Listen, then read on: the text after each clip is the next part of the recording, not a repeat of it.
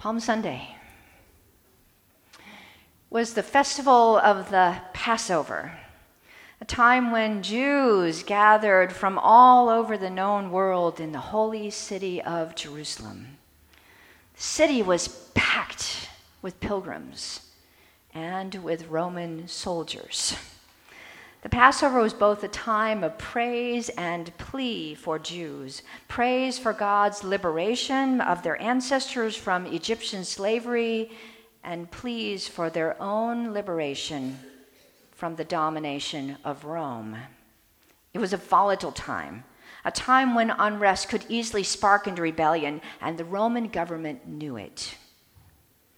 In their book, The Last Week, What the Gospels Really Teach About Jesus' Final Days in Jerusalem, Marcus Borg and John Dominic Crossan imagine a scene at the beginning of the festival. Pontius Pilate, the Roman governor of Idumea, Judea, and Samaria, entered Jerusalem at the head of a column of imperial cavalry and horse soldiers. Imagine the imperial procession into the arrival in the city, a visual panoply of imperial power, cavalry on horses, foot soldiers, leather armors, helmets, weapons, banners, golden eagles mounted on poles, sun glinting on metal and gold, sounds, the marching of feet, the creaking of leather, the clinking of bridles, the beating of drums, the swirling of dust, the eyes of the onlookers, some curious, some awed, some resentful. While there was indeed a heightened military presence in Jerusalem on Jewish feast days, that such a show of power actually took place is mere speculation. But if it did, it would certainly contrast with the procession on the other side of the city, making its way down from the Mount of Olives, from whose slope tradition held the Messiah would come. It's a ragtag parade at best. Those who participate in this parade are not ordinary people. They are ordinary people, not soldiers. Instead of armor, they are wearing their ordinary clothes. Instead of weapons and banners, they are waving branches. Instead of the sounds of marching feet and rattling armor, there are shouts and songs. And in the middle of this procession is a man riding on a young donkey. Donkey. Not the chariot or a horse of a man of wealth and power, but a poor man's mount, a beast of burden. The man, of course, is Jesus. Earlier that day, and he and his disciples approached the outskirts of Jerusalem, he had sent two of his followers on an errand you've heard about several times now, an unusual errand with very specific instructions. Go into the village ahead of you, and when you enter it, you will find tied there a colt that has never been ridden. Untie it and bring it here. If anyone asks you, why are you untie it? Just say this, the Lord needs it. As I reminded the children, Jesus and the disciples walked everywhere. Why would Jesus suddenly need to borrow a donkey? Maybe the answer is to be found in part in the words that the disciples shout and sing as they spread their cloaks on the ground in front of the donkey's hooves. The words of Psalm 118, "Blessed is the King who comes in the name of the Lord." The details matter here. The original wording is, "Blessed is the one who comes in the name of the Lord." The gospel writer's substitution of the word king tells us something about what this multitude of disciples believe. And so do the words that follow, peace in heaven and glory in the highest heaven. This phrase should sound a little familiar, for it echoes the song sung by another multitude, a multitude of the heavenly host, as they announce the birth of a Savior to a group of shepherds watching their flocks by night near Bethlehem. Clearly, Jesus' disciples believe that he is the Christ, the Messiah, Israel's king. King riding a donkey? Yes. After the donkey is procured, Jesus appears to let the disciples take over, passively allowing them to put together a makeshift saddle and to help him to mount. But make no mistake, Jesus knows exactly what he is doing here. By riding a donkey into the city of Jerusalem, he is intentionally enacting an ancient prophecy from the 9th chapter of Zechariah. Rejoice, O daughter Zion. Shout aloud, O daughter Jerusalem. Lo, your king comes to you, triumphant and victorious as he, humble and riding on a donkey, on a colt, the foal of a donkey. He will cut off the chariot from Ephraim and the war horse from Jerusalem, and the battle bow shall be cut off, and he shall command peace to the nations. His dominion shall be from sea to sea and from the river to the ends of the earth. Jesus' choice to ride a scruffy little donkey is often interpreted as a sign of his humility. And while this may be so, I think that his choice means much more. He is, in his own way, proclaiming who he is, the King, the Messiah, the Christ. Though they don't understand exactly what Jesus is doing, Jesus' disciples are ecstatic.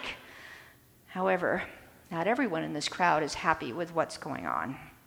Some Pharisees call out to Jesus, "Teacher, order your disciples to stop." And here again, Jesus tips his hand. I tell you, if these were silent, the stones would cry out. Reverend Janet Hunt ponders yet another dimension to the donkey ride.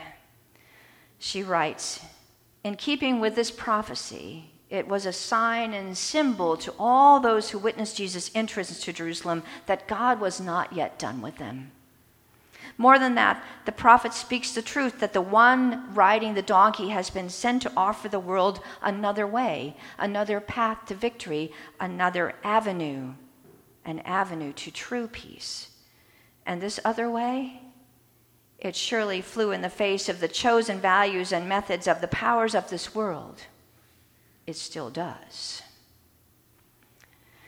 As the Christ, Jesus could have entered the city of Jerusalem backed by all the powers of heaven. But instead, in the words of the 2nd chapter of Philippians, Jesus emptied himself of divine power and glory. Instead of advancing on the city in royal array, he humbled himself and became obedient to the point of death, even death on a cross. This was the way in which Jesus was riding, the way of the cross. William Carter writes, Jesus rides no high horse, but just a lowly coat. He chooses to enter a deadly situation without force or protection. He gives himself freely and without reservation. This is a prophetic act, a sign of God's vulnerable love, which risks everything and promises to gain all. This is the means by which God creates peace. It seems that Jesus really did need that donkey. I think that Jesus also needed his followers, his disciples, to borrow that donkey. And perhaps in that moment, he needed their faith and exuberant confidence to give him the courage to begin the journey that would end not with shouts of praise and acclamation, but with cries demanding his death. I also wonder if Jesus might need us as well. As I suggested to the children, I think he needs us to pay attention to him, to listen to him, and that especially in this Holy Week, he needs us to remember, to spend time pondering and praying, to make the journey to the cross with him.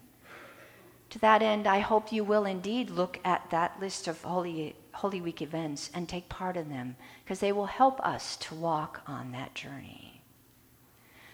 And Jesus, I think, needs more. Listen to this meditation by Steve Garnaas Holmes. My dear one, your heart, your time, your prayer, your imagination, your faith, and your doubt, I need it. Your thoughts, your voice, the way you treat strangers, I need it. I need your presence where there is hurt.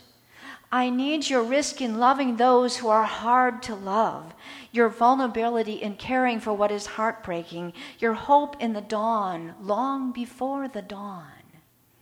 I need you to convey me into the city, to bear me into people's hearts. You, donkey plain, ordinary and waiting, you are what I need. Listen, I have sent my servants to untie you. You, donkey plain, ordinary and waiting, you are what I need. Jesus no longer needs a donkey to convey his message. No, now he needs me and he needs you, each one of you. He needs our voices, our hands and feet, our minds and hearts.